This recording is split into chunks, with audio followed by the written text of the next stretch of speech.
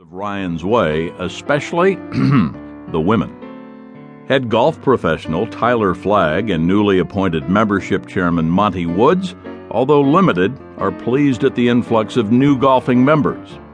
Club manager Dimples Reagan has increased the utilization of club facilities by working with events planner April Savoy. Dimples and April are now shopping buddies.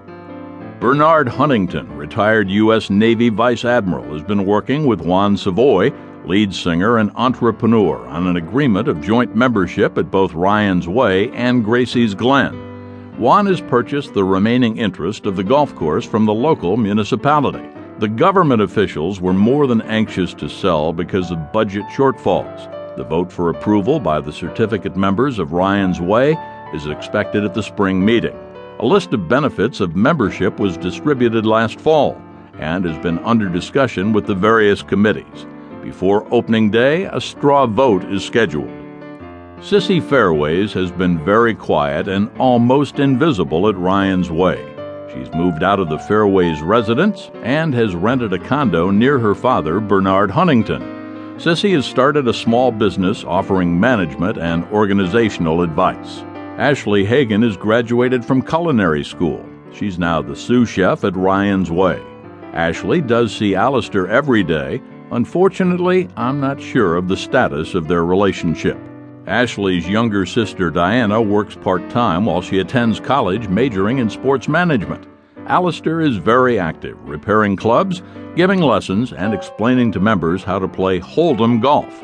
Billy London is especially interested in having a large, invitational Hold'em tournament.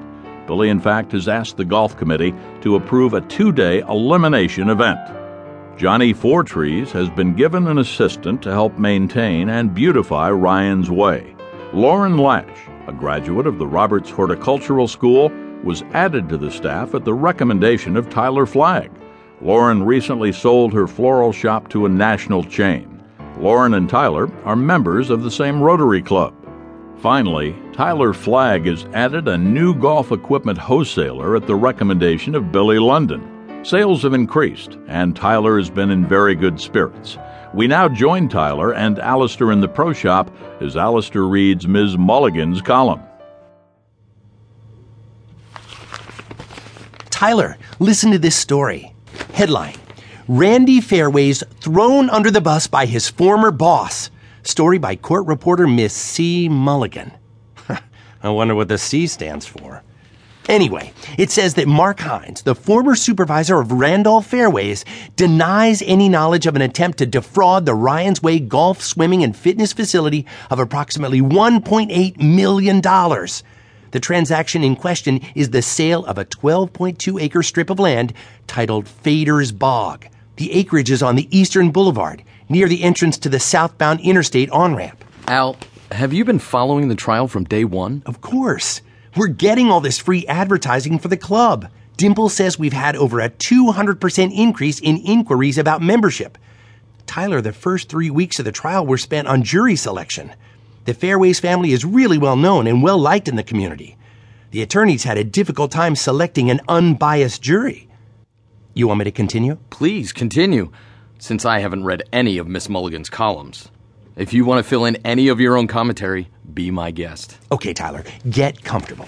As Miss Mulligan reports, Mark Hines admits that his company offered to buy Fader's Bog for $2.2 million with local government approval. The offer was accepted by the club's long-range planning committee. The independent appraisal was provided by Randy Fairways to both parties. Mark Hines stated that he was not aware of an attached addendum. Didn't Randy Fairways have a conflict of interest working for Mark Hines' company and being a member of Ryan's Way Finance Committee? I guess not. Randy was on the Finance Committee. Sissy Fairways was on the Long-Range Planning Committee. Mark Hines was a golfing member for over 15 years. The Hines family has been a member for over 20 years. Everybody knows one another, but listen to what the addendum said. Quote, if in fact the Interstate Highway Commission decides to construct a southbound access to the interstate, the value of Fader's Bog would greatly increase. A revised appraisal would be recommended by our service. End quote. Alistair, you're saying neither side saw the addendum? Where did the attachment go? I think Randy knows. Miss Mulligan says...